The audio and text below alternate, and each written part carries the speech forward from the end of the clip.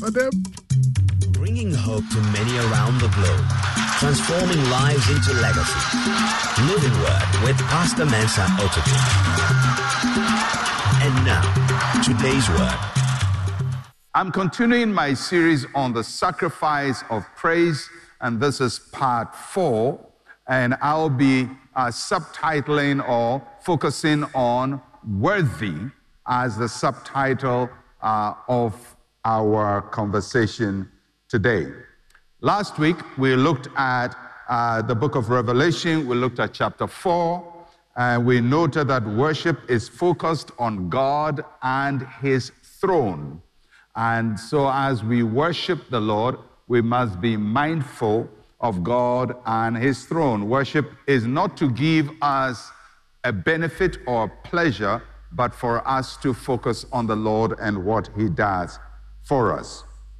And this week, we will still continue from the book of Revelation. We'll do a bit of chapter 4, and then we would look at chapter 5. And we'll be looking at 3 different worship scenes in the book of Revelation. So, Revelation chapter 4 and verses 9 to 11. And it reads, we read it actually last week, "Whenever the living creatures give glory and honor and thanks to him who sits on the throne, who lives forever and ever, the 24 elders fall down before him who sits on the throne, worship him who lives forever and ever, and cast their crowns before the throne, saying, 'You are worthy, O Lord, to receive glory and honor and power, for you created all things, and by your will they exist and were created.'" The key word we want to pay attention to in this passage is the word worthy. Worthy. Worthy is a word at the base of worship. For us to really worship God, we have to understand what it means when we say that something or someone is worthy. Because worship is the appreciation of worth. Worthship, the appreciation of worth. So in heaven, you see that there is a certain focus on the worthiness of the person who is being worshipped. So what does it mean when we use the word worthy? First, it means to have weight and worth. To have weight, it means the person or the thing is not light, is not frivolous. It's something that is weighty, something that has real inner value, and something that has a lot of worth. So when we say something is worthy, it means it has value in itself. It has value in itself. And of course, when we address it to God, we mean that God has value in himself. We are not the one giving him the value. He already has it. Secondly, worthy means to achieve something notable. What you achieve gives you worth. First, there is the worth that is inner, and then there is the worth that is based on achievement. And thirdly, when we use the word worthy, we say that something is deserving of recognition. A thing or person who is worthy must be treated as worthy. We cannot take a worthy thing and treat it as common. So that is why when you have a great guest in your house, no matter how poor, disadvantaged you are, if somebody that you think is worthy comes to your home, for example, I come to your home, I think I'm worthy, don't you think so? So if I visit your home, you would not ordinarily serve me with the things that are common in the house. So if there is a drinking glass that everybody commonly uses, when I come to your home, you will try to go deeper and bring something that is not common. Why? Because you think the person is worthy, and a worthy person must be worthily recognized. And so when we say that God, for example, is worthy, then it also means that the recognition that we give to him must be an expression of the worth we place on him. If you place high worth on God, it means that you have high worth for him. If you play low worth on him, it simply means that you don't have a great appreciation for who he is. When something is worthy, we recognize it according to the merit of its worthiness. Whether it is the way you treat a special guest, the way you treat an item. There are items we have in our home that are open for everybody to see, and there are items in our home that we hide and we keep because we think it's worthy and nobody must take it away from us. So when something is worthy, you recognize it as such. Now we have to then apply all this concept to worshiping God and giving him the worth. All right, so we're going to look at the ways in which this worship takes place in Revelation chapter 4. What do they say God is worthy of? Now, if you read the passage, it says, verse 11, "For you are worthy, O Lord, to receive glory and honor and power." Why? "For you created all things, and by your will they exist and were created." So now they're telling us why they think God is worthy. That why we worshiping God. It says God is worthy as a creator. You created all things. God, you are worthy because you are the creator. I want you to pay close attention to this because later on we'll see another expression of worship and the focus will be a little bit different from this one. We worship God. He is worthy because all things exist because of him. If he had not made us, we would not even be here thinking about whether we should worship or not. All things exist because of him. The universe exists because of him. Creation exists because of him. And he is worthy as a creator. God created all things for his pleasure. Things exist not because of the things, but because of him, of God. And there's nothing bigger in creation. There's nothing bigger than God because he created all things. And that simply tells you that you cannot worship God beyond measure. You can't over-worship God. There's no worship we give to God that is too much. Now, there are things you can do for people that is too much. If I come to your house and yes, you set me right and you give me nice utensils or glass and so on to eat in, and that's fine. You see, that's my pastor. He's worthy of the nicest cooking utensil, eating utensils in the house. But if you start after that, and then you're rolling on the floor from one end to the other, you're rolling to the other, and you are jumping and you're singing my praises and all of that, now you are giving me something beyond myself. Are you getting me? You're worshiping or you're showing worth, but now the worship has gone overboard. So people will come to you and say, "What are you doing? Are you mad? He's just a man. Why are you rolling in front of him?" However, when it comes to God, there is no worship that is beyond God. There's nothing we can give to God that is beyond him that we can say, "Oh, as for this, you are doing it too much." There's no too much worship when you come to God. Why? Because he made all things. All things exist because of him. And so for you to give something that is beyond God, then you have to get something that is beyond God to do something beyond God. But there's nothing beyond him. So there's no worship beyond God. You can roll on the floor for him. You can jump in the aisles for him. You can sing to him. You can sell all your belongings and give to him. You can actually sacrifice yourself for him, and none of it will be beyond.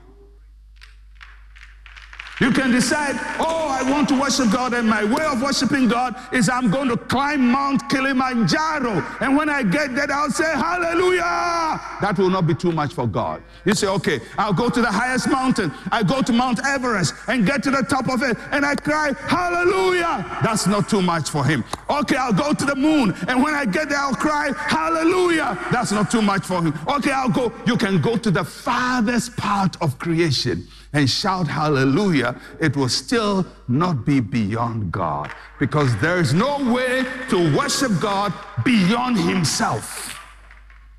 That's what they're saying. You are worthy because you created all things.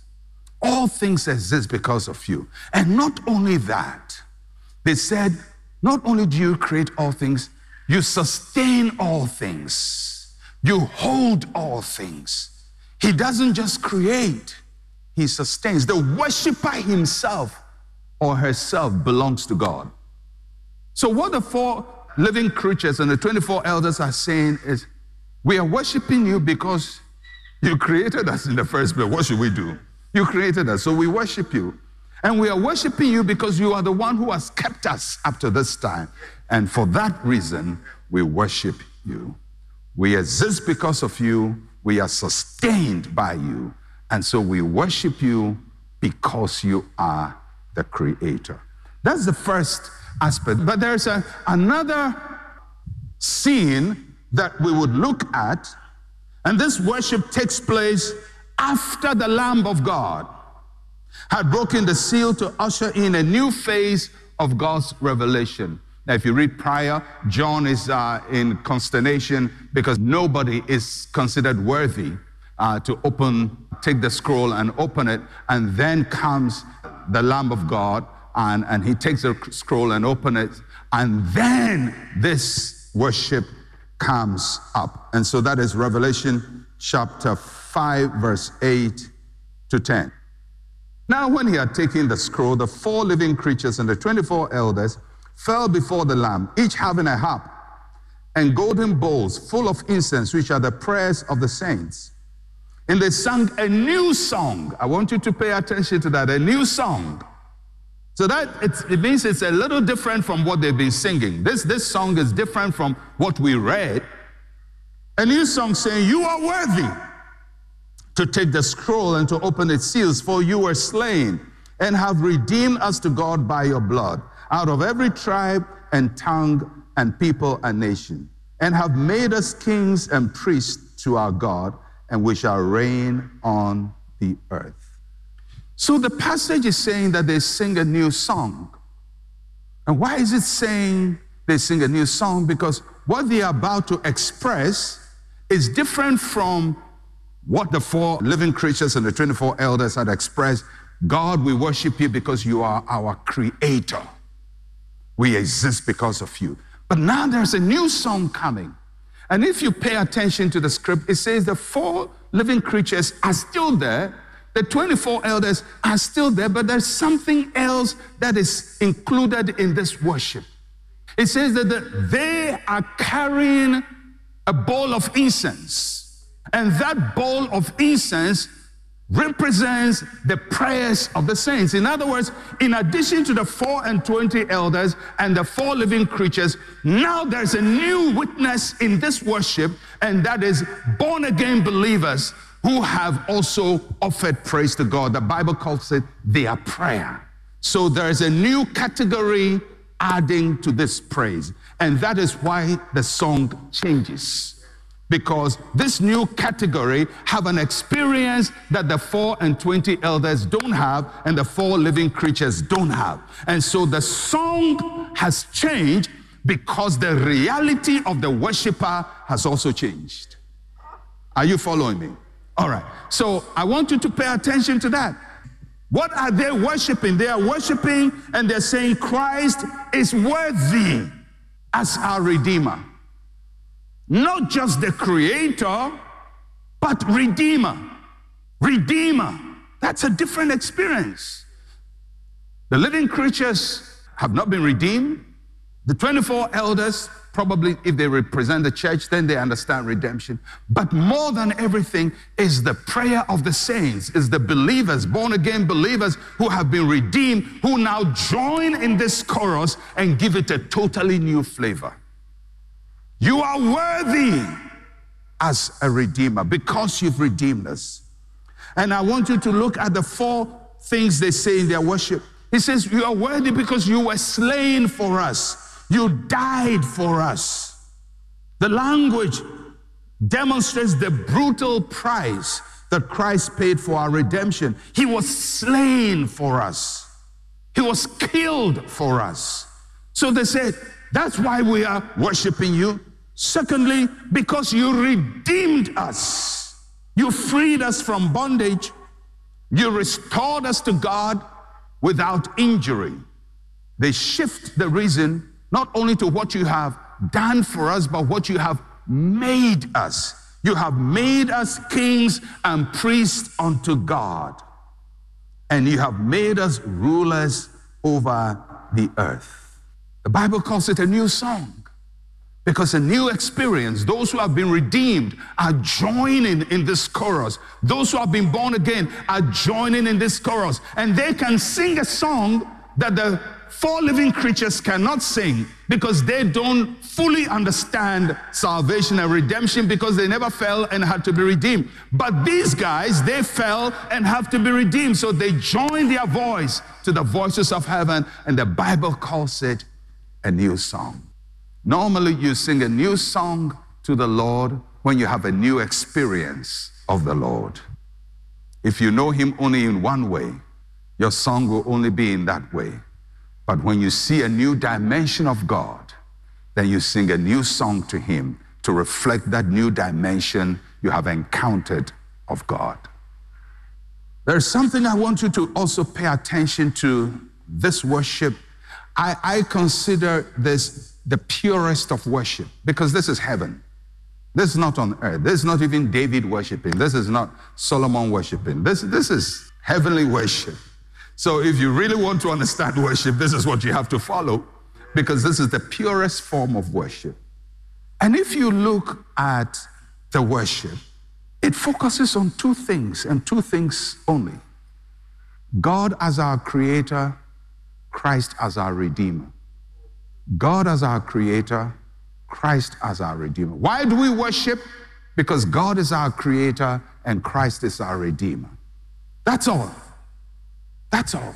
Why is that important? You know, many times we worship God for benefits we have received from him. And it's good to do that.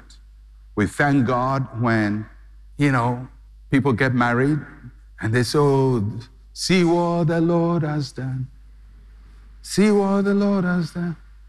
What we waiting for has come to pass. Because I waited so long and I got married. So it's good, you get married and then you thank God.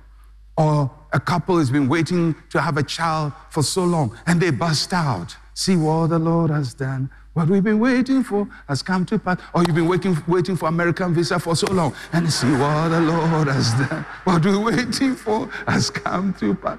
Now, so all this worship is based on what God has done for us materially to make our lives better here on earth. Whether we got a promotion or God gave us money or we're able to graduate, we got a law degree, became medical doctors. They are all causes for praise, but none of it is represented in this worship. None of it is there. Nobody says, oh God, I worship you because you gave me a new car. 2 things and 2 things alone, because you are our creator and because Christ is our redeemer. The foundation of all worship is because God is our creator and Christ is our redeemer. Why is that important? Because, sometimes people come to church and they say, I have nothing to worship about. My life is hard for me. This year has been a tough year. Maybe my shop got burnt up. and this happened, or maybe my marriage broke up and there was a divorce, and this year something went terrible. We all have terrible experiences, and sometimes when we haven't received anything good in a year, in a week, in a month, or 10 years, we think there's no reason why we should worship because God has not done anything for us. There are people sitting in church today, you came to church maybe very dull today because this week you have been suffering. But pure worship is not based on the miracle you received. It's not based on whether you failed your exam or passed your exam. It's not based on whether you were divorced or your marriage is working, whether you have a child or you don't have a child, whether you are married or you're not married, whether they bounced you at the American embassy or they didn't bounce you. That is not the basis of worship. Of course, when God does good things for us, we can come and worship Him. But until we grasp that our worship is only based on two things: God as our creator, Christ as our redeemer. Until we do that, we cannot offer real worship to the Lord, because your mood, your experience will always color your worship. But when we come before the Lord, two things we remember: He made us and He redeemed us. He made us and He redeemed us. So I don't know what your experience has been this week. Maybe this has been one of those weeks where, like Job said, I wish this day had never happened, the day on which I was born. Maybe some of you are looking at it and say, I wish second week of November 2023 had never happened. I wish it would be erased from the earth and from history because I've gone through hell second week of November 2023. But He's still your creator and He's still your redeemer. Maybe you lost your job this past week, but you didn't lose your creator, you didn't lose your redemption.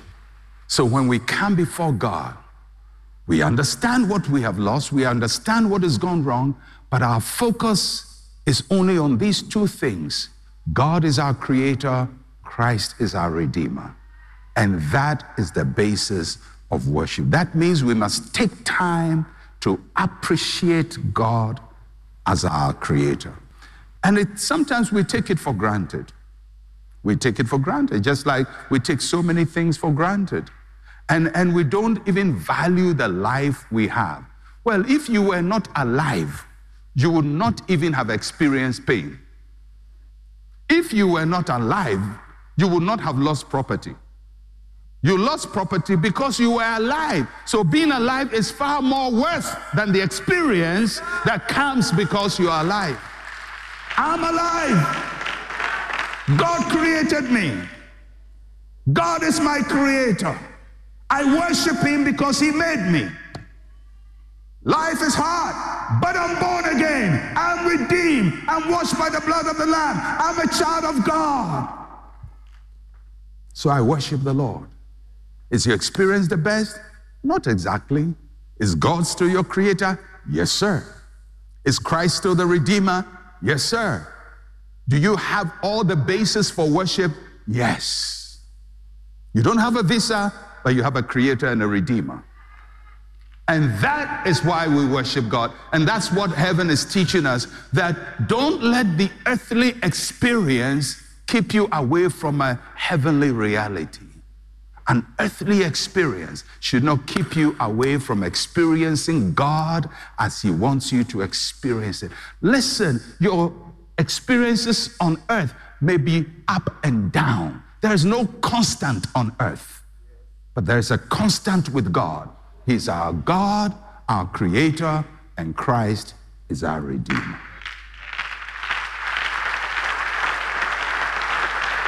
The final thing we look at is in verse 11 to 14, Revelation chapter 5.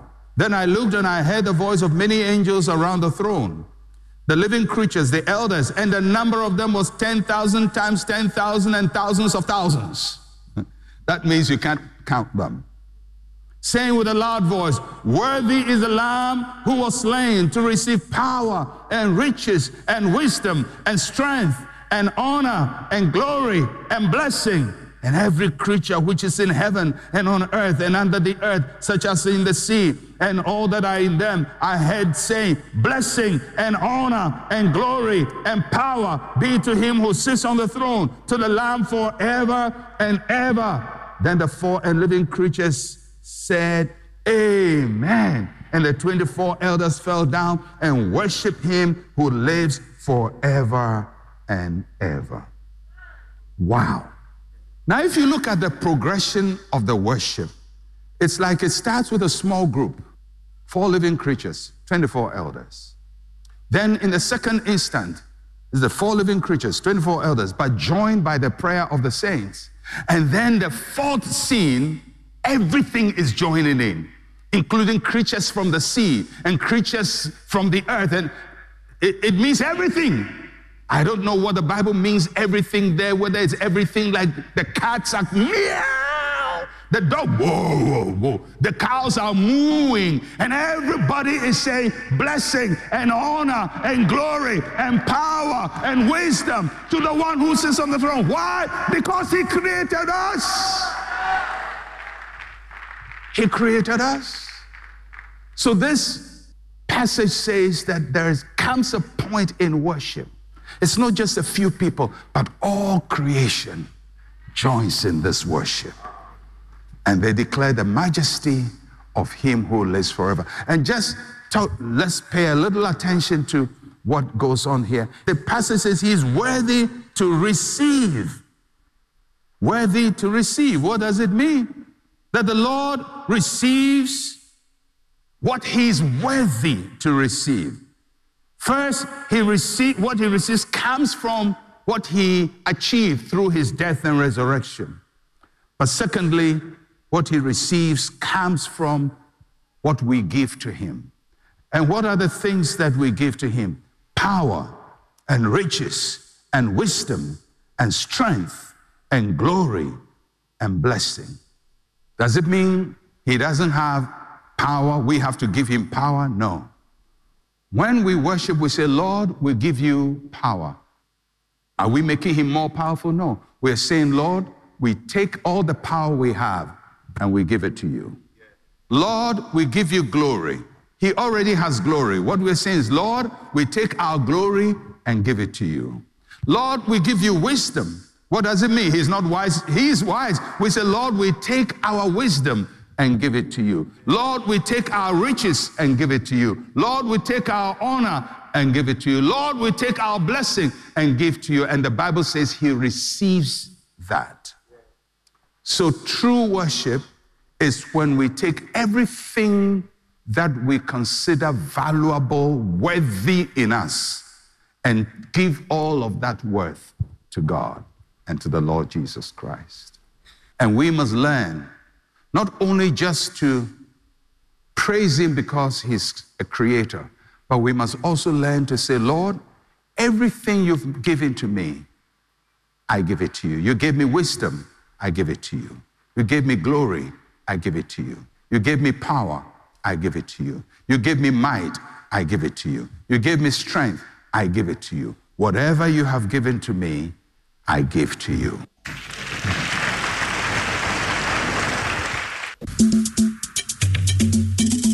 Thank you for listening to Living Word. To interact with Pastor Mensa Otabil, like his page on Facebook.